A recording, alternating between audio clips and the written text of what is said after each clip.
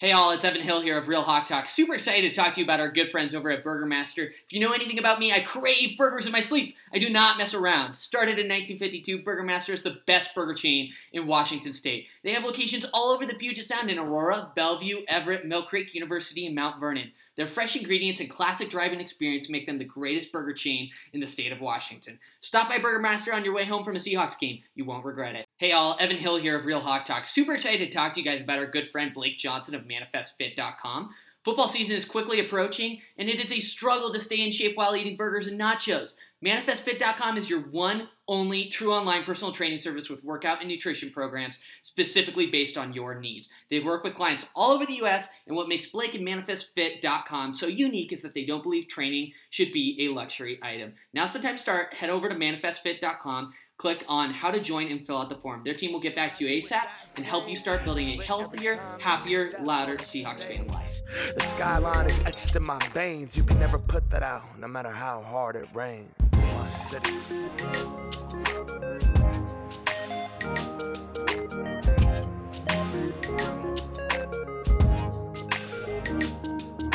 Hello, everybody, and welcome to the second emergency podcast of Real Hawk Talk. In as many days, I am Brian Nemhauser. You can find me on Twitter at HawkBlogger. And I bring back the one, the only Jeff Simmons at Real Jeff Simmons on Twitter. Jeff, man, I can't get enough of our conversations about this new regime and the new coach. And I had a chance today to listen to the press conference from Mike Macdonald. I heard it not live. I know you got to hear it the first time. You've probably broken down a lot of stuff since. We've got some news starting to leak about offensive coordinator candidates. I think there's a fair amount of new news to talk about today. And honestly, I just had to do it. So I'm glad you were available to keep us company and give us your perspective. How are you doing, my friend? It's been a crazy week. It's been a crazy couple of days. I wasn't working today, luckily, and I had time to focus on football. And it was a crazy day. I've been on my phone and on my computer all day with just podcasts to listen to. But you're lucky you didn't watch the press conference live. I'll say that because I couldn't hear a single question the reporters were asking, and it was driving me insane. I know someone was saying it's always like that, but I watch a lot of these press conferences. It was never as bad as it was today. Really? And I couldn't hear a single question. You have to literally guess what they were asking based on the answer. And I've seen so many of Pete Carroll or Schneider. I watched Schneider's last week and a couple weeks ago. I've never seen it like that. And then some of the questions that were asked were a little puzzling. But he did a couple of radio interviews after. He did it on both radio stations. So you're really learning who this guy is and what he's about. And today's the day where really like a new era. And it finally feels just totally different than what they've been working with. And you can see how giddy John Schneider was. This is a totally new era for him. What was your impression? I mean, setting aside the logistics of the press conference and that crap, but what was your takeaway in that first press conference? He was way more comfortable in his skin than he was described. He was called sort of an introvert. Yeah. He really controlled the room, and it felt a little different than how Pete used to control the room. Pete is just the most dynamic personality, but he seemed so self-assured. He seemed so confident. He didn't say too much, but he was not as awkward as I was fully expecting. I thought it'd be a lot closer to a Shane Waldron press conference where you're watching, you're oh my God, what did we get ourselves into? He seemed really confident but quietly confident. Just even the way he dressed, it felt like this is totally different. And just the way he carried himself. I was pretty impressed with how in control of the room he was. Yeah. Yeah, like there's a bunch of highlights, and we're gonna pick apart probably every word of that press conference, and more than is reasonable to do. But I think the thing that maybe stood out the most to me, that felt like I was seeing Mike Macdonald for who he was there was a question about, hey, you're following Pete Carroll, legendary coach. How do you think you're gonna handle that? And he talked about not knowing Pete. He also kind of joked around about Pete's got his own personality and things that work authentically for him, and that he's going to be him. He's not trying to be anybody else. He knows it's painful to try to be somebody that you're not. That was wisdom that speaks highly of, this is a guy that knows who he is. He is not trying to act like a head coach. He is not trying to become a leader. He's doing what he knows how to do, and either people are with it or they're not, and he's just going to move forward. And that to me was a head coach answer, and a very mature one. So I was pretty happy to hear that. Yeah, and you see why they fell in love with him. And you talk about just some of the things that oh my God. You were asleep like 2 hours ago.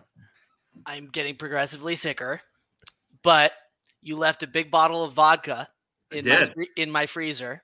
That was a gift. And I decided, after having a little swig of it, Brian's bullying would work. So here I am.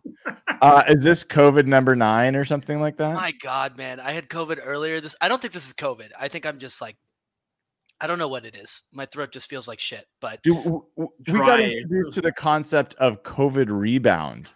Rachel, like we went through, I had COVID for the first time, then she had COVID, and then tested negative, and then 3 days later, she's positive again. She's got like COVID rebound. And so didn't know that was a thing, but it sucks. So glad to have you on. You stay on as long or short as you want, my friend. It's good to see you. I appreciate it. Good to see you guys. There were some interesting comments today. I'm sure you guys are jumping into it, but it was an interesting press conference, I think. Yeah, we were just talking about his comment about how he's not going to try to be anybody he's not. He's going to be his authentic self, and how I felt like that was a answer that from someone who's not a poser, who is not going to try to figure out what it's supposed to mean to be a head coach. He's comfortable in his own skin. And that to me is foundational as an effective leader. And so I loved hearing that, but there was a ton of other things. I'm curious, Evan, at Evan Hill HB on Twitter. And what stuck out to you? There's a couple of things. I think just in terms of like evaluating how coaches, conduct press conferences across the NFL, he seems very blunt and like to the point. There's not a whole ton of coach speak, I think, going along with his authenticity comment. I think he seems pretty straightforward. I think there were some interesting comments about, fitting the defense to what they're good at and adjusting, and talking about offensive philosophy, how it's adjustable. There were some comments that even the comment about like, oh, I can't guarantee that this is going to be like the Ravens scheme. Like, we don't know what we're good at yet. The spoon reference was really cool to see that they, obviously had evaluated him in Baltimore. But overall, really impressed with the guy. I think he's clear. I think he's concise. I think he's probably a stronger leader than many of us initially credited him to be, I think. So overall, pretty impressive from what I could hear, by the way, in the pod or in the press conference. I had these headphones blasted to level 9,000, and here I am like pushing these headphones against my ears to barely hear a reporter. That was infuriating, but yeah, no, I'm curious for your guys' takes. Yeah, Jeff, when Evan came on, you were starting to say something. What else stood out for you in the press conference? Yeah, he just seemed really self-assured. I think Evan hit a lot of what my thoughts were. I thought a lot of John's comments were really interesting. The fact they even left out that they cheered against Detroit, that was really interesting. Yeah, I was in there like, what the fuck? Like, have you ever seen John Schneider that happy? By the way, no. John was on so another. Giddy. He was so giddy. It was really cool to see him just be that happy. That is, you know what? I think that's a really good call out because while everyone, I think very accurately is saying, dude, learn how to do a press conference. This is the second or third straight meandering off the cuffs start to a press conference that did not. He said some things creeping on Mike Macdonald's wife and like a bunch of stuff that he didn't need to say. But if you kind of know John a little bit, that was just John feels like on cloud nine. Like he is so excited. That was like after a successful draft where he feels like they nailed it. And he just, the guard comes down for good or for bad. The walls come down a little bit. I'm still laughing about that. Comment about it. He was interviewing. I don't know if you caught that. He was interviewing cheerleaders that knew Mike Macdonald's wife.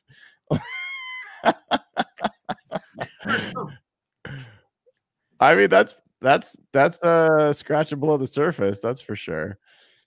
How much were there any details that came out today? If I missed it, sorry. Around what they paid him. I know. Yeah, Mike Garofalo. Garofalo was on KJR with Puck. $9 million.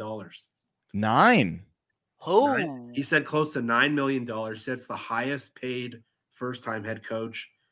He said Washington tried to call him while he was on the plane, and that gave the agent some leverage that most people don't have. And obviously, Seattle was desperate to get this done, and they said he said $9 million. Garofalo quoted, and pretty shocking. Usually, a first-time head coach gets a much lower salary, but Seattle was kind of painted in the corner. I was just talking with Brady, who was guessing it was like 7. Yeah, Garofalo said on Puckett's show 9. NFL league wide, I think that ranks like 10, 11, or 12 in terms of highest paid. Harbaugh got, and it's a 6-year deal. Yeah. The timing for his agent was amazing because once Ben Johnson dropped out, Seattle and Washington were both painted in a corner, and the other one went to Dan Quinn today. But it's interesting hearing now and seeing Macdonald how confident he was and hearing that Ben Johnson did not interview well. It's really interesting how like perception changes so fast. Yeah. I mean, I actually am going on DC Sports Radio tomorrow because they are so desperate to talk to anyone that can have a non-negative opinion about Dan Quinn as their new coach. my article I wrote for our fan base is making it around the Washington Commanders fan base, and they want to talk. So, I mean, Evan, you tweeted it out about, man, we dodged a bullet. The rumors are already out that Chip Kelly is a candidate to go with Dan Quinn. Can you imagine, guys, the difference in the vibes in the Seahawks fan base for you individually, if what we were talking about right now was Dan Quinn and Chip Kelly versus Mike Macdonald? We'll talk about the OC candidates, but I mean, that's a huge difference, right? I just know we'd be in the exact same place like 5 years from now, having the exact same conversations, most likely around the exact same topics. And it's just a fresh start. Is like, I have not been this excited about a sports team in God knows how long. Like I want 2024 to start right now. That's how excited I am. So the vibes are immaculate. I'm locked in. I'm ready to go. Yeah. I don't know. I mean, we won't spend a bunch of time on Dan Quinn and Chip Kelly. I'm more of in the position of I don't think we know whether one or the other is going to be better. I just know for sure that we would not be feeling as elated and as unified as a fan base if we had Dan Quinn and Chip Kelly as the options right now. I think there would be serious issues. Have you guys talked about the OC rumors today? Let's get into it. Sorry not to take control of this. We can go anywhere we want, my friend. That's the point of the emergency pod. I was excited to talk about it. Jeff, you know these guys better than I do. Why don't you? Actually, no, I don't. Brian is. I was leaning on the rest of the guys. I follow college football mostly for a draft. I don't have I didn't go to school in the States. I don't have a team. I'll pop in here and there. But I rely on a lot of other people for college football. And then around December and January, I start following the players. But obviously the big name that came up today, I sent you guys the link when it came out, was Ryan Grubb from the Washington's old OC that went to Bama with Kalen DeBoer. And a lot of college coaches are suddenly trying to get back to trying to get to the NFL because of the NIL and all this crap that's going on. Ryan Grubb was a name that, Brian, you were talking about as like a head coaching candidate. And so I don't know what's going on with Brian and the Seahawks, but if they end up with your number one choice from the get-go with the guy you're like dream OC, like pretty wild. Like, and the other name that surfaced, Albert Breer tweeted, I can't remember how to pronounce his name. Do you have it up? It's Tanner. Yeah, hold on. You're talking about the Lions OC? Yeah, it's Tanner.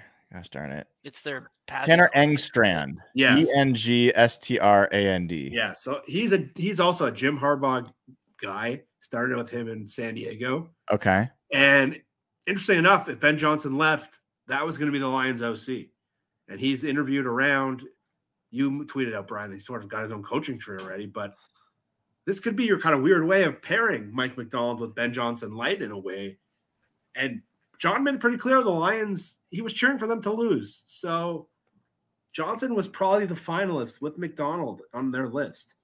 So all the talk of Dan Quinn and Kafka, I think that was all bullshit. I think it was either going to be Johnson or Macdonald, which those are the two guys that felt way ahead of the pack. And those were the two guys that looked like they were looking at. So on one hand, you might have the best defensive mind in the NFL paired with the best offensive coordinator in college. Like, what a fucking crazy turnaround from Pete, Clint Hurt, and Shane Waldron.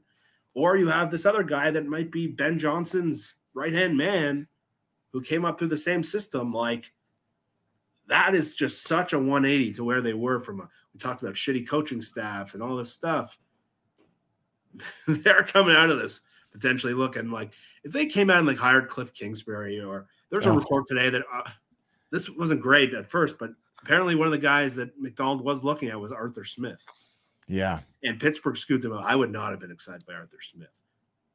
I'm like so excited I can't even contain myself. And apparently they're just like, they're cycling through college coaches, NFL coaches, and then they also retained Carl Scott today. Yep. Carl Scott was their DB coach that came in with the Fangio guys, and he was supposed to go on to Philly. So, and he was from Alabama. He was in Alabama before, right? That's the thing. He's not the Pete Carroll. He's more of like the match coverage guy with Saban. So you pair him and what Macdonald's done, I think the staff's going to look really different. And just seeing those two names emerge as OC candidates, to me, is really encouraging. We don't know who they're going to hire, if anyone else comes up, but a lot more exciting than some of the names that popped up. Like Brian, you'd mentioned T. Martin, that certain members of the media were mentioning. He was the Ravens quarterback coach that was just simply on the staff. These other names that have emerged are far more interesting. Yeah. Yeah. I mean, before I comment on some of the OC guys, Evan, I mean, you were talking about how you can't contain how excited you are. I mean, what when you think of that, what's getting you so jacked other than Macdonald just on his own? Let's just fucking go, baby. Let's go. Let's go. Let's go. Let's John Schneider is locked in. Yeah. He is locked the hell in. He's got his guy. Mike Macdonald is going after his guys. Do you know how many offensive coordinator interviews, by the way, this Tanner Engstrand guy has had? So the Patriots have been interested in him. Tampa Bay's been interested in him. The Chargers are interested in him. He's like a league-wide, really popular candidate. Yeah, and he was probably reluctant to leave until 2 days ago. Yeah, because he was going to be able to move up in Detroit and control what was going on there. And they've got good personnel there. I'm going to be honest with you. I'm furiously inspecting his liked tweets right now for anything to give me. What does he look like? What does he look like, Evan? What does he look like? He looks like kind of like your average like white man, honestly. No. Like tall, has 3 kids, beautiful family. brown hair, like a more handsome version of me, basically, to be quite honest with you. He's a good looking dude. Yeah. So he passes your test. Yeah. He's a sexy daddy. Yeah. Okay. This guy's posting images of him like walking around with his toddler, like in what's that little sack thing that they do to like carry around kids with? Do you know what I'm talking about? Oh yeah. The like little baby, not baby Bjorn, not the baby Bjorn. The little dude. Whatever. This guy is full on dad mode. Actually, I'm gonna drop a couple of links that I think are so funny in our chat. All right, nice. I love this. Nice. I want to talk a little bit about Ryan Grubb though. Yeah. So like I think Tanner, I'm excited about the Tanner option. I think that is the more mature, probably higher floor kind of option here. And there are some folks that are like, is it Ben Johnson or is this guy actually, really part of what's making that work? And so certainly interested in that. Ryan Grubb, like, look, people are gonna say, "Oh, you're a Huskies fan." I am a Huskies fan, but I'm a casual Huskies fan. I'm not all in on every Husky that comes out or every Huskies coach. And you haven't heard me saying like, every Husky coach in the past should be here. When I first watched Ryan Grubb and Kalen DeBoer's offense in Washington, I was like, this is different. This is some of this is like the throws that they're asking Michael Penix to make. These are not the gimmicky, gadgety, Bo Nix 5 yards behind the line of scrimmage throws. These are deep outs. These are like digs. These are difficult NFL throws. And what I'm really curious about is this is a guy who I thought was a key part of the Huskies' success. What we don't know is how much of that was Kalen DeBoer and how much of that was Ryan Grubb. I have a feeling, like my instinct, I think Ryan Grubb was the architect of that offense. I think he's a good play caller. I think that he has shown the ability to command deep passes, intermediate passes, and short. I think he's shown the ability to mix run and pass and not get away from the run. And, he's worked the screen game, so there's some simple plays in there. And by the way, if there is one quarterback that reminds me the most of Michael Penix in the NFL, not everyone will feel good about this, but it's Geno Smith. Like, not a particularly mobile pocket quarterback with a fantastic arm that can put the ball wherever he wants to put it. I think there's some interesting pieces there, and I'd certainly be excited if that ended up being the name. I feel like we're in heaven right now. Right? It feels like we're on another planet because, listen, Pete did so many things well, but it really did feel like the Seahawks were in a different, almost like era than everyone else. They were just doing things very old school. And I know some like the analytics people would kind of mock the Seahawks. Just the way Macdonald was talking and some of the names they're looking at, it feels like they're finally in the same century as like the Ravens and these forward-thinking teams. The fact that they refer to this guy as like a disruptor, and that was an interesting comment from Schneider today. And by the way, thanks you to Sam Brown for the super chat saying taking Ryan Grubb from DeBoer would be deliciously petty. I am down. John Schneider, you catch that about the Ravens envy and that they kept picking players that he liked, and that Newsom would call him saying, "Hey, you picked players that I wanted." And then you heard from Mike Macdonald, like he talked about Eric DaCosta, he talked about Newsom, he talked about what he's learned from a lot of these guys, and that got me even more excited because, Jeff, you mentioned it last night even. Like, if there's an organization that you and I, like, in unison have respected how they've gone about their personnel decisions, how they've built their team, the Ravens are it. And so the fact that I have to admit, this goes down the conspiracy theory route a little bit. Evan, Jeff, for years, it was Pete Carroll is holding back Russell Wilson, right? That was the talk. I think you got it at this very moment. You got to ask, was Pete Carroll holding back John Schneider? You got to ask that question. And this is not like, I'm a huge Pete fan, but we know John Schneider liked Patrick Mahomes. We know John Schneider liked Josh Allen. We know John Schneider wanted to trade Russell Wilson a full year before they actually traded him. There's a lot of indications that there were personnel decisions that John Schneider wanted to do that he was unable to do. And we don't know how many of the moves that he did do, he was kind of forced to do. We don't know. So as much as we're excited about the Mike Macdonald news, I think there's also reason to believe that maybe we're going to get the best of John Schneider. That's when you look at that. Evan just tweeted it. I don't know if he was kind of trolling someone specific or he was serious, but I don't think you can look at this process and how they did it and some of the ideas, like nobody wants to come to the Seahawks. They're a mid-team in a great division, but they're not going to be able to attract the coach. But it's hard not to look at Schneider and how they ran this process, and they look very competent. Like, they look savvy, they look smart, they look patient. Like Brian, I haven't tweeted out, like, their process was A+. Like, even if the outcome is bad, even if Mike Macdonald ends up being like horrible, I don't think that's going to happen. But we can confidently look back, and I think we have faith that they executed properly when it came to this head coaching search. I mean, the truth of the matter is, boys, we can think that, but it's a results-based business. If Mike Macdonald crashes and burns and is bad, then John Schneider's going to get fired. Like his career in Seattle is now inextricably linked to Mike Macdonald, no matter what the process was. Yeah. But the fact of the matter is, I think some of the story here isn't just what John did in terms of who he picked. Mm-hmm. It's not just picking who you want, guys. You have to, like Ben Johnson, quote unquote, pulled out of the running for these things. You have to convince these guys to move all the way across the country, to move their family to live somewhere they've never lived before, and to coach for a team that they don't have any relationship. He never met this guy before.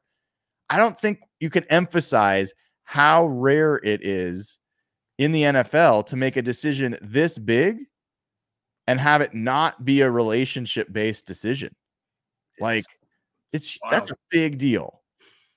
Yeah, and that's how Pete found John in the first place, and that marriage worked out great. Mike Tomlin came from it, and this was the situation I kept saying, because when the Steelers hired Mike Tomlin, everyone thought they were going to hire Ken Wisenhunt at the time. He was Bill Cowher's OC, and they went through the process, and this quietly known defensive backs coach and became the defensive coordinator in Minnesota kind of blew them away in interviews. That became Mike Tomlin, who's still coaching with them. And it did seem like John obviously had done a lot of research on Mike Macdonald, talking about how that game really blew him away. Yeah. And the same kind of results as where the hell did that come from? Same kind of result you did when you were doing your breakdown before the game. But yeah, you get why everyone thought Dan Quinn. Historically, naturally, people tend to hire people they know. It's just how the world works. It's not even just football. A lot of people get jobs because they know someone, not because they're qualified.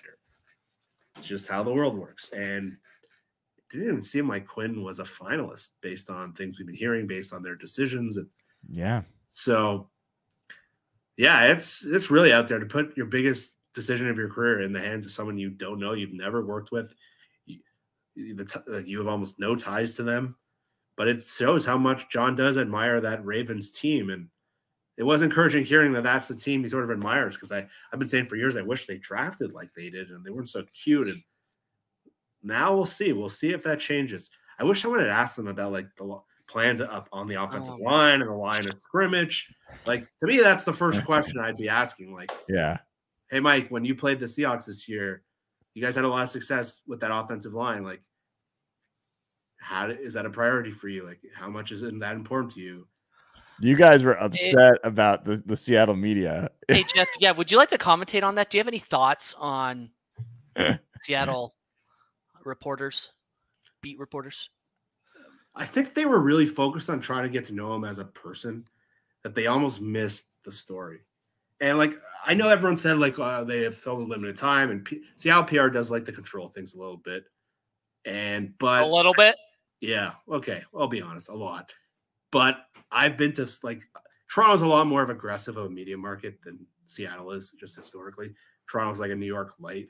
But I've been to so many of those press conferences, and guys get grilled. Like, there wasn't like a single question other than like the one about Gino at the end about like the state of the team. Like, this team hasn't won a playoff game in 7 years. Like, they haven't made the playoffs in 2 of the last 3 years.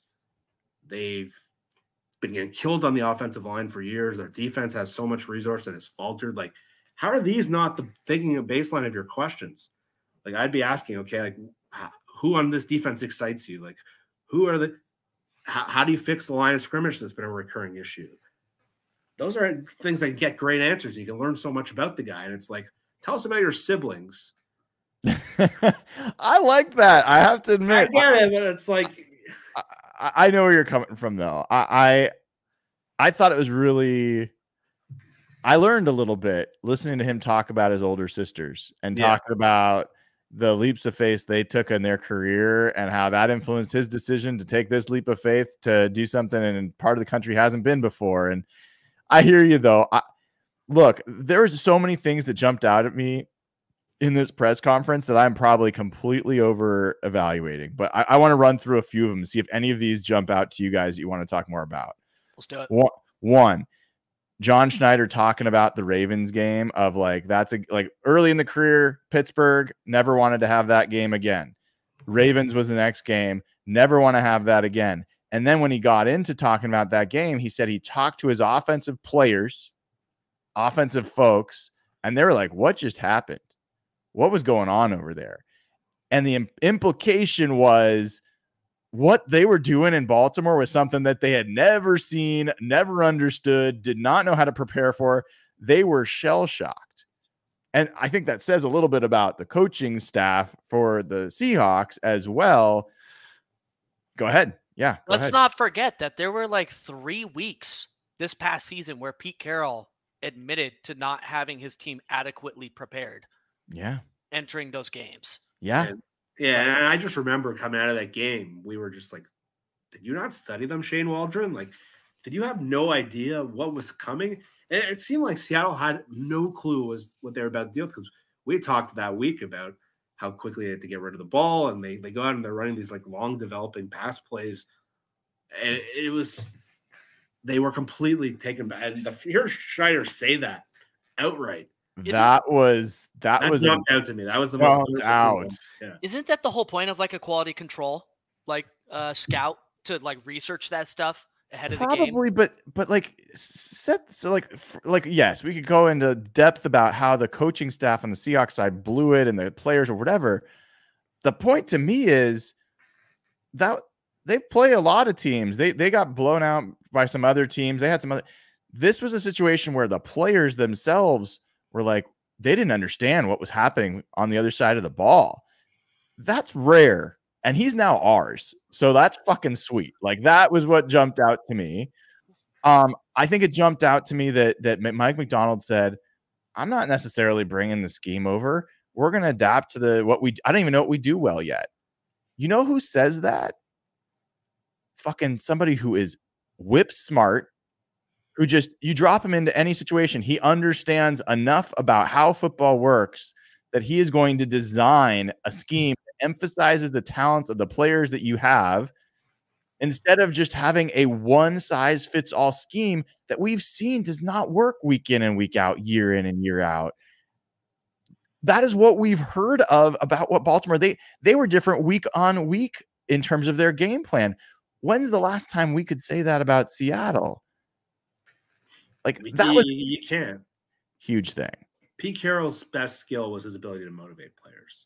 Yes. But once the league starts shifting more to the X's and O's with Shanahan and McVay, Pete got lapped, and Pete lost his edge. And hearing him just come out and say one of the things he really values is winning on the edges. I think that might have been one of his radio interviews. I don't know if he said that in the press conference, but he really spends a lot of time trying to find edges. And that's what Pete Carroll lost. He talked about in his last press conference. They kind of lost their game. And that's what happened with Shanahan and McVay. Those guys are so good at X's and O's. They never had someone who can match them. And details and I guess Pete was still good that they were still made competitive. But the thing that was frustrating about it was just player utilization for years. Yes. Maximizing. Like, how many times we say, like, they have this monster, DK Metcalf, and they don't know what they're doing. Like last year, Smith and Jigba for the first half of the year. Defensively, like similarly, the way they've used players, Jamal Adams that 1 year played coverage the whole time. This is a guy that come out and said that right away, and that was music to my ears because that's where that last coaching staff really lost their way because they had a lot of talent on defense. The fact that they were 28th in the league or 30th in the league or whatever was embarrassing. Yeah. Yeah. That was another piece of that to me where, again, it's an indication of him being comfortable in his own skin. If you're a first-time head coach and you've had success with something, most people would be like, okay, I'm going to take what worked and I'm going to bring it here. We're going to do the same thing because I already know it. He's like, no, we're going to figure out what's going to work best here because I trust myself to make good decisions and be able to evaluate all the different variables. That was fantastic. That was a fantastic thing to hear.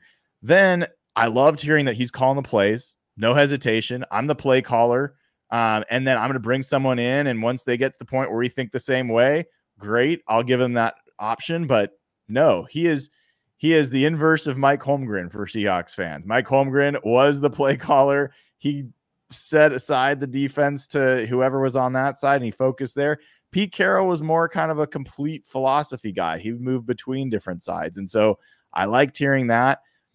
Guys, this is too old for you, Evan. You were a fetus, but he mentioned some of his influences and he talked about Jim Johnson and Rex Ryan.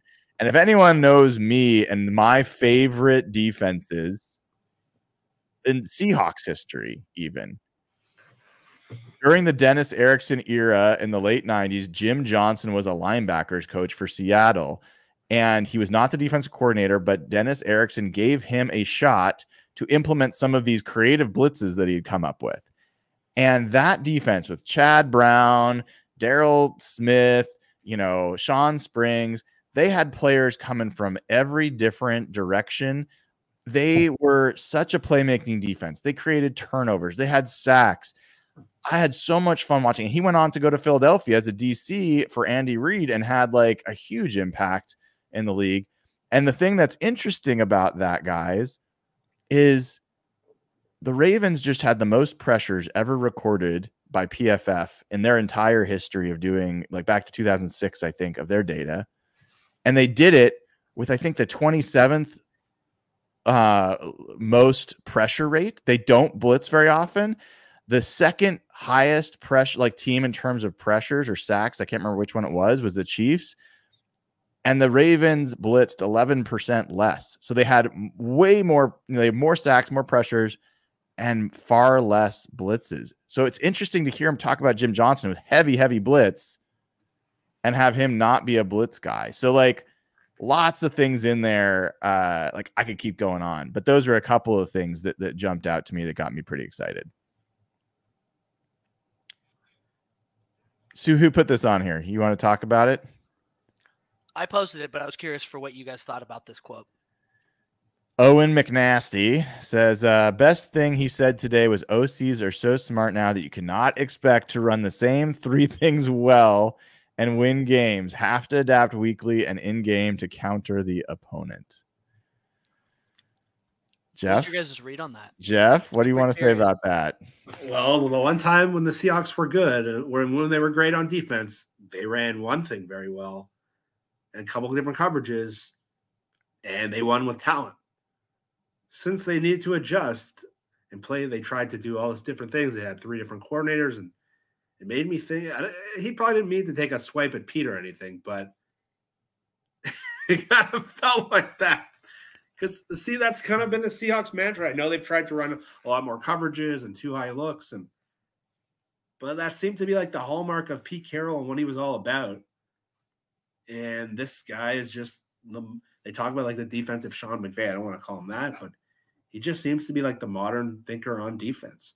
And there really aren't many guys like that. Like so many defensive coordinators will come in and say, this is my scheme. This is what we're going to run. So Wink Martindale does. That's what and Dan Quinn did this really well when he left Atlanta. And when Dan Quinn failed in Atlanta because he kind of went the Pete route. He said, this is our defense. We're going to run it. We're going to master it. And by the end, he got exposed. And I guess he's not swiping Pete for sure. That's not his style. But indirectly, he kind of did. Guys, I watched John Schneider's face like a hawk during that whole, like as soon as he started down that path, I was like, okay, he doesn't know what he's saying, but Schneider has to know the implication of what he is saying. Yeah. Schneider, to his credit, did not smirk or like have any reaction. But if he had, I would have been like, oh shit. Because that's it. I mean, you said it, Jeff. That was absolutely an implication, unintended, but that's an implication of like a massive change in philosophy. And the fact that he's looking at that on offense and on defense. Yeah, because one of the things he said on offense was, we're not going to talk about how many runs we need to be successful, or it's all adjustable. And Pete's whole thing is like, you need 50 runs and completions to essentially guarantee a win. I know that. What was that magic rule? What was it again? I don't know. It was like the rule of 52 or something like that. 51. Yeah, I think it was 54. The one Ben Baldwin used to clown it all the time, and just hearing him say like, we don't have a rule like that. We adjust weekly, and it was rush attempts and fast completions. Yeah. I am going to have to rejigger some of my stats because Pete had his own unique explosive rules of 12 plus yard runs and 16 plus yard passes were explosives, and nobody else in the league uses that. So I'm gonna have to change all my metrics, but I'll tell you a couple other things that jumped out. One really small comment, but guys, I'm listening to every single word he says. He talked about that even when he got started in high school coaching, that linebackers was a position that he was interested in and that he loved. And that, like, I was like, oh, because what have we talked about with that Ravens team? Their linebackers are outstanding. They're going to sign Jordan Brooks. It makes me want. I think they probably will, especially when they talked about all the players Baltimore's liked and they were very high. And maybe they want Brooks and Queen. Who knows? But I don't think they're quite there yet. I don't think they've talked personnel even yet, but they're going to sign Jordan Brooks. I think that there's a decent chance, but I'm telling you guys, I'm making this prediction right now of let me pull up to make sure I've got the right guys here. Ah, son of a gun. Okay. Of these 4 guys that are free agents for the Ravens, on defense, Patrick Queen, Justin Madubuike, Jadeveon Clowney, Geno Stone, safety. I believe the Seahawks will get 2 of those guys. Because here's the reason. I think even though Mike Macdonald said he's going to build around what they have and all that kind of stuff, him bringing over at least 1, and I think 2 players from his defense that knows the way he likes to run things, that he knows the way that they play, and he can trust them to do things the way, and he's already seen them do it. I think there's a lot of smoke there that would give me indication that he's going to want to bring some. I don't mean he's going to bring everybody, but I think he's going to want to inject at least 1, and I think it's going to be 2 guys. And I think Queen is really a logical person to be one of them. And yeah, it could be Brooks and Queen. I know that's a lot of money.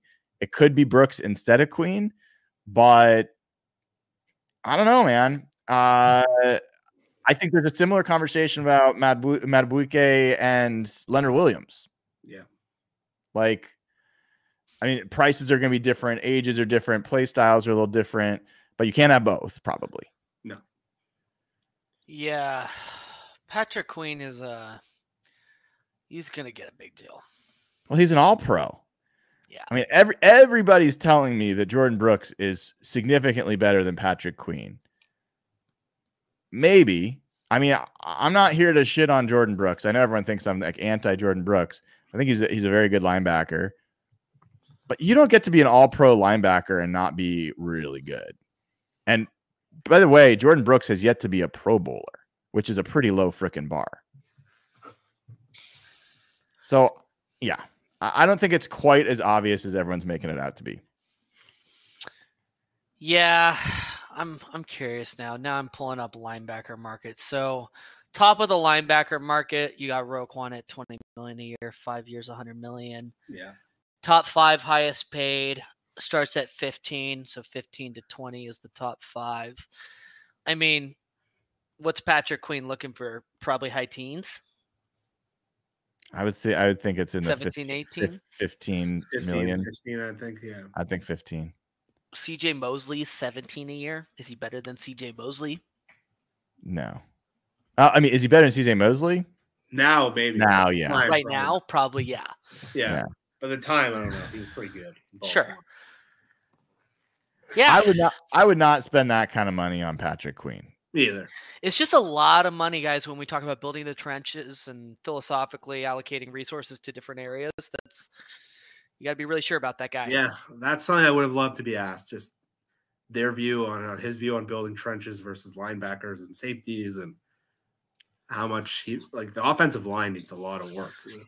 I think that there's almost no chance that Bobby Wagner's back. No, I agree. He does not seem like a player that fits into what Mike Macdonald does. And yeah, and I don't think John Schneider, there's a lot of indications John Schneider has not been a guy trying to bring him back, that Pete Carroll was like, would you sign this guy already? And John Schneider was dragging his feet. So it was a nostalgia signing. We can debate about. I was fine with how he played last year. I just am saying I don't think it's a fit at this point. But linebacker matters for this guy's the way this guy wants to play defense, and he mentioned linebacker. So I'll go with whatever he decides. I agree with you, Evan. I really don't like seeing $15 to $20 million going to any linebacker, like off-ball linebacker position. And so agreed. And if you think they're going to be, I don't know if mildly aggressive is the right word. If you think they're going to be making splashes in free agency, they're going to do some gutting of this roster then. Yeah. They're going to have to. Like, there's some decisions to be made on Jamal Adams, Quandre Diggs, Will Dissly, Tyler Lockett. Like, there's some names here that could be gone very soon, if that's what their plan is. And the thing was, the Ravens were not historically an aggressive free agency team. They make their Not at all. splashes here and there. No, they're a big time build through the draft team. They're much better at finding value in free agency than John's been. They're kind of the pinnacle of it, right? In the NFL, yeah. is like they'll make their splash here and there. Like they made the Roquan Smith trade, and then they paid him the big contract. But they paid Beckham a lot last year, but that was because they paid Lamar. But historically, like, they spend their money on offensive line and defensive line, and they don't pay their pass rushers. Typically, they usually just find the value guys and let the guys go and then just replenish. Well, that's one of the reasons I thought the Carl Scott news was cool. Mm-hmm. So Carl Scott was a pretty hot name when the Seahawks signed him from Alabama, and was a secondary guy. And I think the Seahawks secondary, the corners especially, have stepped forward since Carl Scott's been here. And now I think Mike Macdonald and the Ravens, like, I think their specialty is front seven. And so if you combine Mike Macdonald's, like what you're saying, Jeff, his ability to build up that front seven with Carl Scott having a lot of familiarity with the secondary guys that are already here, I think that's a really cool combination. And bodes well for what they do from here. Yeah, there's a lot of people talking about different pieces related to various folks. We haven't heard anything. Like, I doubt we'll get anything on offensive line coach until we get something from OC, right? Like, it'll go OC first. Yeah. Yeah, they'll probably build their own. Because I'm telling you, that is a sneaky big decision. Yeah, I agree. What is offensive line coach? Offensive line coach. It is one of the more influential second tier hires on NFL teams that never gets the pub. Like it just rarely does. But if you think back, like Pete's original offensive line coach when he came here, he was trying to bring the guy from Denver that retired. The zone blocking guy. Zone blocking guy. What was his name? God darn it. I'll have to look that up. Yeah. He retired. Then he went, I can't remember who he went to next. He didn't go to Tom Cable next. He had someone the first year, and then he went to Tom Cable in 2011. That was a huge change from what they had been. And then they went to Mike Solari, which also was a pretty big change. Dickerson was a third big change. And those had like pretty tectonic impacts on how the offense ran and who they drafted and all that stuff. So Alex Gibbs. Yes. Thank you. Okay. Yes. I knew the chat would help us out there. So yeah, I wouldn't hate Andy Dickerson coming back if he doesn't get hired as an OC somewhere. I don't know if that's what realistically will happen, but you just saw Callahan from Cleveland, one of the most well-regarded offensive line coaches, go to follow his son. His son? Yeah. That's crazy. Yeah. That's crazy. To Tennessee, right? Yeah, his son. The only reason they let them out. Yeah. Yeah. What else? Was there anything else that was said in the press conference that jumped out to you guys? I'm trying to like recap in my brain.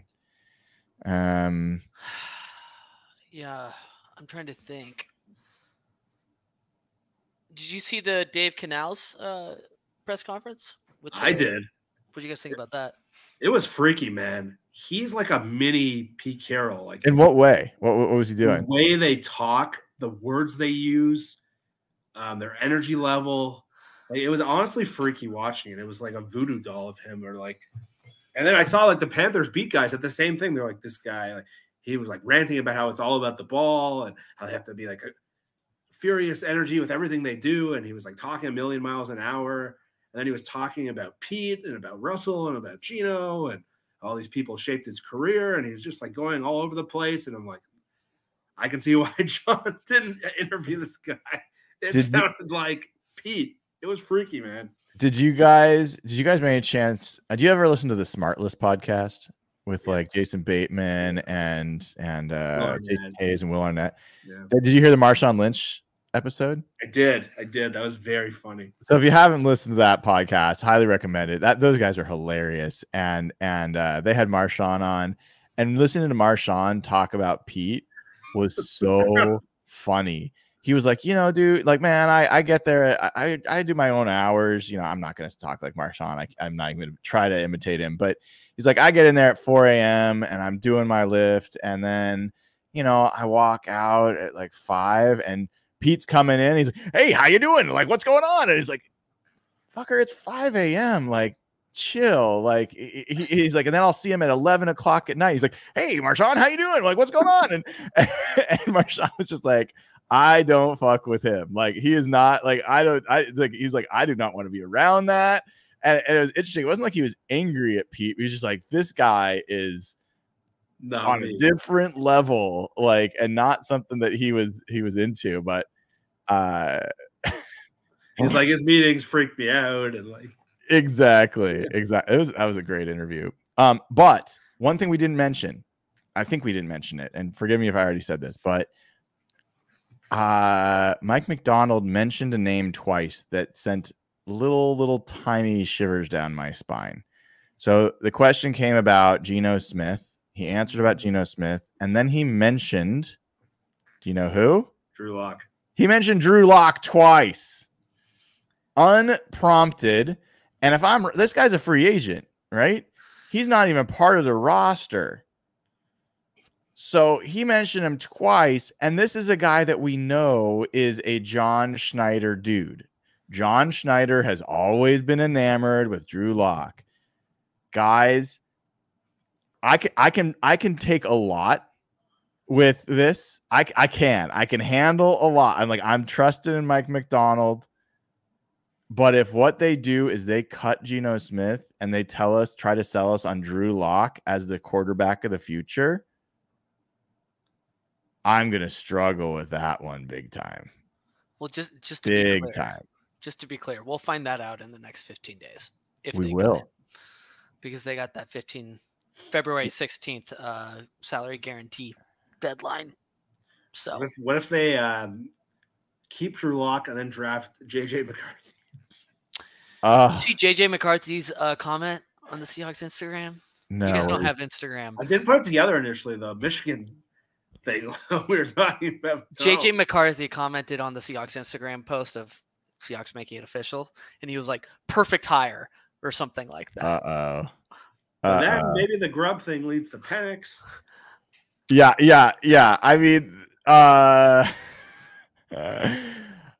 I will struggle more with Drew Lock than I would with JJ McCarthy, and that's saying a lot. That is saying a lot. That's a lot. I really don't like JJ McCarthy as a prospect at all.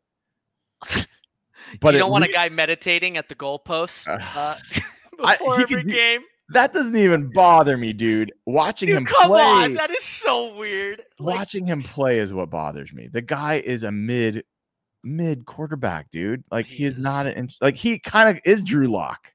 He's like a little athletic. The big arm.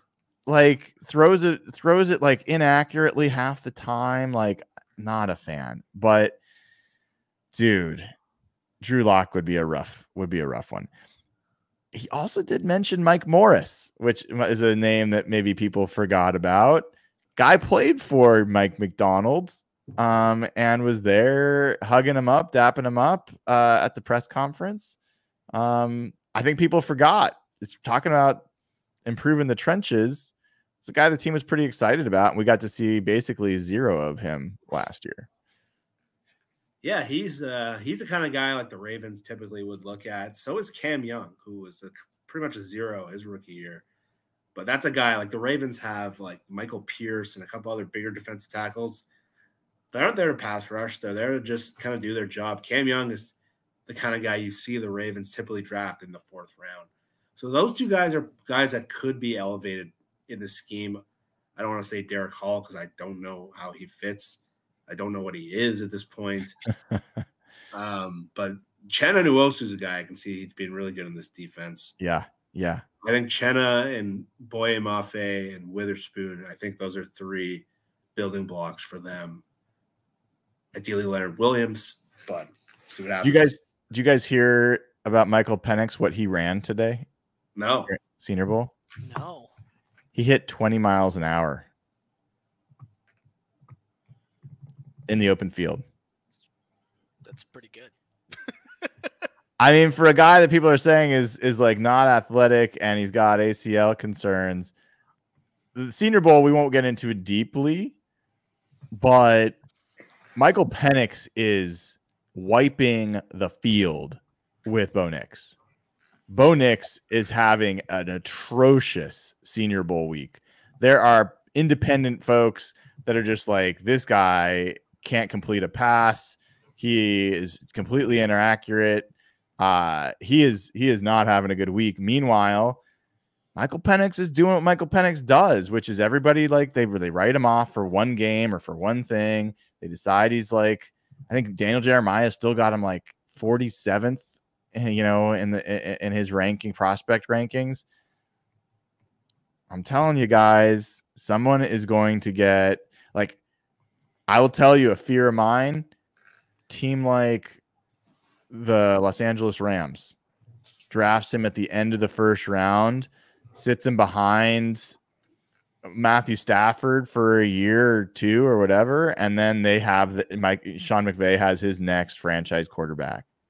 Like, I can absolutely see one of the bottom teams of the 1st round nabbing him, and we're going to be like, what the hell? How did we let that guy slip past us? So with all the offensive linemen we've talked about it, Jared Verse, is Michael Penix your dream pick at 16? If the team made that pick, I'd be psyched. Because of what it would mean. It would mean that they see what they need. I think it's the highest upside pick. Well, you're probably hoping they hire Ryan Grubb then.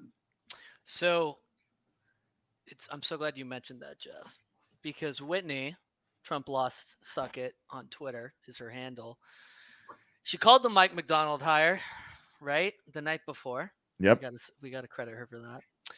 She just tweeted 5 minutes ago, Grubb is the leader in the clubhouse. And it is sourced. Is what she's sourced. Is what she's saying. Wow. I love it. I mean, he like forget that he's from Washington. Forget all the Husky connections, all that, forget Penix, anything like that. You have a OC in college who has no NFL track record to speak of, like none. People don't know what he would do in the NFL. And yet he had, like, the offenses that he ran in college were incredibly effective, incredibly dynamic, incredibly explosive, multiple in terms of run, pass, all sorts of things. If you didn't know, if you covered everything else and you just said that was his track record, that's his resume, that's ideal. That's ideal to bring someone with that there's unknown, and that he can come into the NFL and he might bring things to the NFL that change the way the game's played. He might bring knowledge on the offensive side of players in college football that they haven't had. And this is something we talked about when Pete Carroll was initially hired, was that we think he had influence over the first few drafts in Seattle because he knew the college players. Now you got Mike Macdonald, who's 2 years removed from college in Michigan and knows defensive players. And you got potentially Ryan Grubb on the offensive side who knows offensive players. I think Jeff's computers ran out of batteries. He looked like he was scared. You're right. Yeah. I'm back. Were you eating food in the background? Unlike me. No. I saw you slamming bacon over there, but yeah, I love the bacon, Evan. I just have a weird craving for bacon sometimes. I don't know. I don't think that's weird. I don't think that's weird. Okay. Dude, you're talking to two Jews, and we're like, yeah, bacon's great. Yeah. It's fantastic. Yeah. Anyway, I'm not all in on Grubb. I'd be excited about some of these other guys, but I think that would be pretty cool. All right, guys, I've kept you. I thought we'd go a half an hour. Of course, we've gone over an hour. I could keep going, but anything else? Like, what else is on your mind? Did you guys mention the building around the QB part? I assumed you guys did. No, I don't think we did. It was kind of brief comments, but he just mentioned how obviously quarterback is the most important position on offense. I don't know if he said on the entire team, but he talked about how that position is the focal point and that they're going to build around that position and what that position does well. So I think it's just further evidence that Geno's probably the guy this year. His answer on Geno was a little. I don't know, man. Can you imagine cutting a Pro Bowl quarterback? When's the last time anybody has cut a Pro Bowl quarterback? 2 years, two straight years, a Pro Bowl quarterback. Like the Peyton Manning injury because of Andrew Luck. That'd be the only one probably ever. Cutting him just doesn't make sense. No, you'd be a fool. And if you're not going to cut him, like, you could maybe trade him, but like, who's going to trade for him? You'd have to get some like team that would have to offer an unrealistic haul, I think, to trade him. I don't think that's not happening. And that's exactly my point. It's not happening. So yeah. I just don't see it.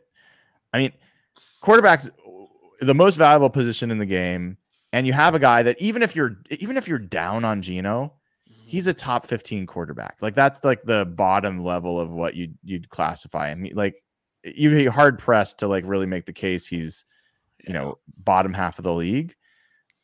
I don't see how you just let that go on the open market for no return. No. At the very least, you take him for another year. Like, yeah. His contract's a good value. Really good value. For sure. One of the other things he said was again, I'm microscopically examining these statements, but talked about offensive philosophy, and he talked about run game. And he said something along the lines of, percentage of runs in certain situations and, run versus pass, that's all variable. Adjustable. adjustable, right? Yeah. I don't know if I'm overlooking it, but like for me, that was like this guy's analytics guy. Like he is looking at the numbers and looking at optimal like situations and scenarios for what you do things. Right? Am I like looking too far into that? No, because that's his background. Evan, did I share that with you guys the other night? I can't remember. Yeah, I think Evan told us that he connected with someone down there. And he's very analytics friendly, like very. Guys, this is going to be very closely so freaking different. When he throws challenge flags, when he goes for it on 4th down, 3rd down offense, 3rd down defense, we are not going to see teams throwing it on 3rd and 10 to a receiver wide open in the middle of the field with linebackers dropping back 15 yards to tackle them at 11 yards forward. Oh, I can't wait to watch this guy play. We're like, it's going to be different. I just know, like, it might be bad different. I don't think it's going to be. I really don't. I'm like unreasonably optimistic. But this guy's smart. Mm-hmm.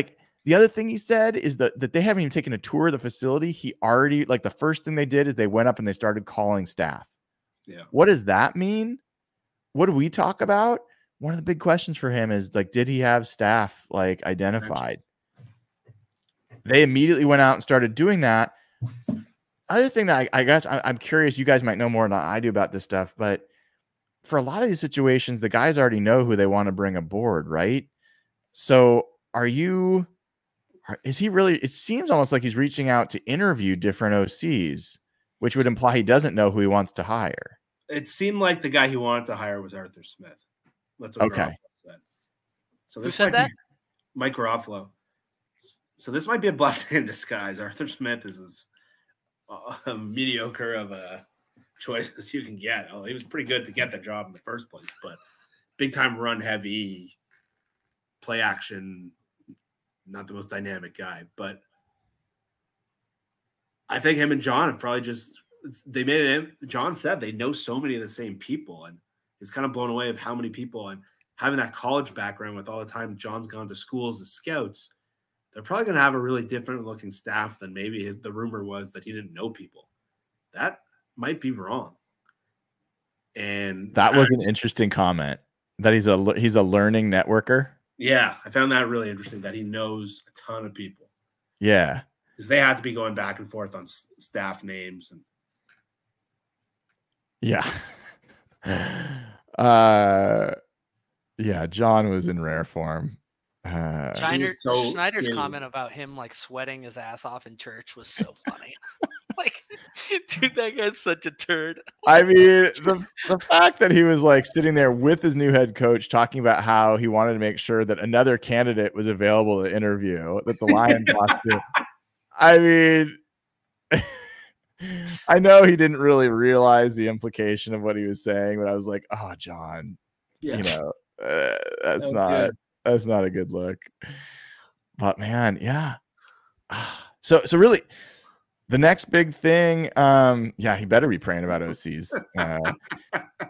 I think next biggest decision is OC, right? We agree there. Gotta be. Yeah. What's the next biggest decision after that? I don't think it's DC. Me either. I think O-line coach. I think it's O-line coach. Or like an assistant head coach, like a veteran guy. Yeah. Or like a QB coach, maybe. That might come with that might be dictated by the OC. The OC. Yeah. But I agree. Like DC is way down the list. Like, I know. Like it would have been cool if they could have got the guy who ended up getting the Ravens job, Zach Orr. Yes. That would have been cool.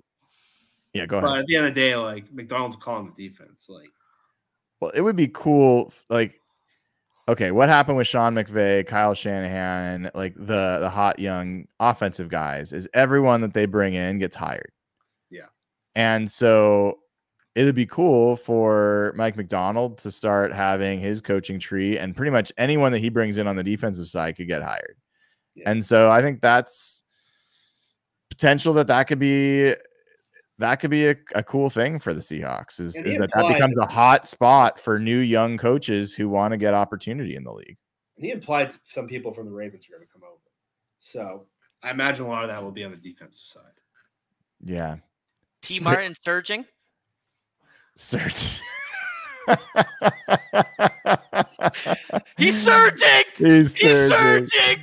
Oh my God. We can search Google too for That's his name, right? T. Martin. T. You know, Martin. I hear that there's 2 offensive coordinator candidates. They're surging. This is what I'm hearing. I heard one is Ryan Grubb. I heard the other is the guy from Detroit. Break it. Let's put that out there. Any others you want to Google? Oh my God. Yeah, T. Martin. I'm sorry. I'm such an You asshole. guys are assholes. You guys are so mean. There's such deep cuts. How You about guys are so mean. no idea what we're talking about. But if you know, you know. If you know, you know. Okay, I gotta ask because I know you. I put my cards out there.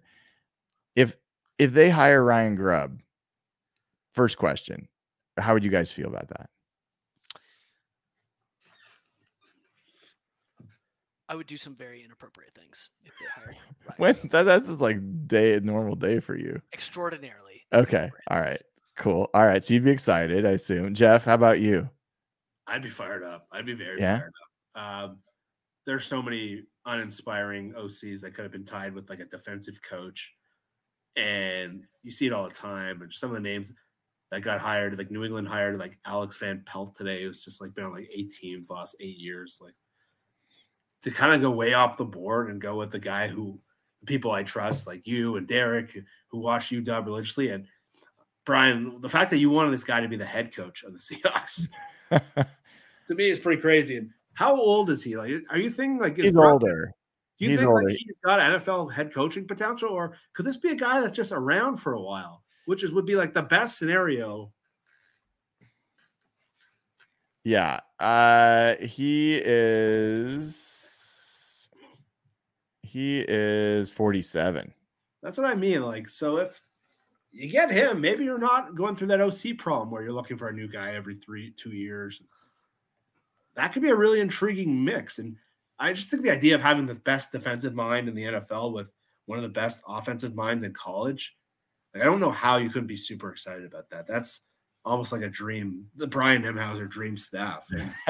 That's just terrify every Seahawks fan. But like if you have someone as smart and as skilled tactically as Mike Macdonald evaluating someone's answers on offense, here's how that's going to go, guys. Mike Macdonald's not just going to ask like, so what was your, biggest failure and how did you overcome it? Like, he's not going to ask that shit. He's going to be like, okay, tell me your play call in this situation. Okay, now you see this adjustment, or he's going to run film and he's going to show, okay, here is how the defense presents. How are you going to attack it? And he's going to know whether those answers he's getting are okay, good, great, or like, oh shit, this is my partner. Like, I heard he's a pretty intense dude. I heard he had a treadmill in his office and was like hammering the treadmill, like watching film during the days. Like, I heard this guy's pretty intense. So, like, and think about what they can learn from each other. What is that face, Evan? What remote employee doesn't do that? Watching film on your treadmill? No, a treadmill in their office. Like, no, that's normal. But like, how do you watch film hammering a treadmill? Like, that's crazy. Man's trying to work on his cardio. Respect. Evan, did you see his outfit today? No. Macdonald? Okay, No. I got to share this. Oh, the hoodie with the jacket. It was so trendy. I was wondering how you felt about that. I'm going to pull it up just for people that hadn't seen it. See if I actually did notice that, Brian. That's but it looked slick. Like it didn't look right. Can you guys see this? Can you double click it maybe? Let me zoom in a little bit here. Hold on. It's one of those things where like, oh, you know what? That's a total Lululemon jacket. And that's like a total Lululemon hoodie. Sweater. Yeah, it totally is. If this guy's a Lululemon addict, I'm his biggest proponent from day one. This man has sold me. Are you wearing Lulu, Jeff? Yeah. Dude, my entire closet's almost Lululemon. Their men's stuff is so good. I loved this, dude. I loved this. This is, yeah. John's looking a little. John's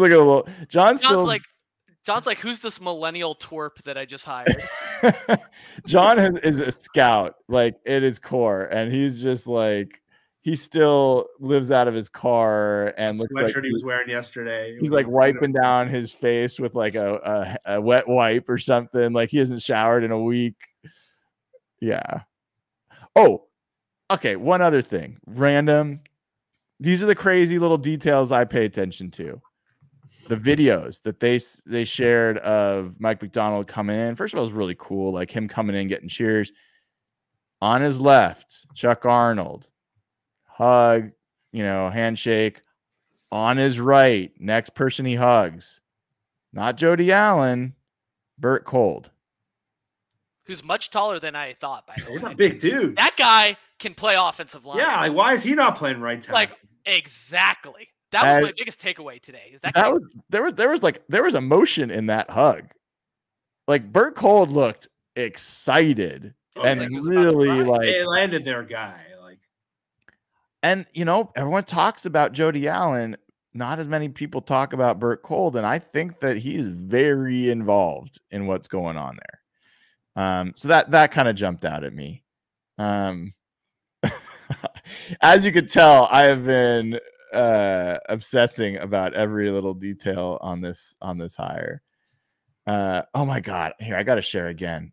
Compare this to what I just saw of what Jim Harbaugh looked. Did you see Jim Harbaugh's press conference? He's such a nerd. He looked weird in those colors, man. Look at Jim Harbaugh. What a fucking dork. He had some weird comments today too. That's a weird dude. He wins. I'll give him that. But I'm so glad he's not our guy. Yeah. I'm so glad he's not our guy.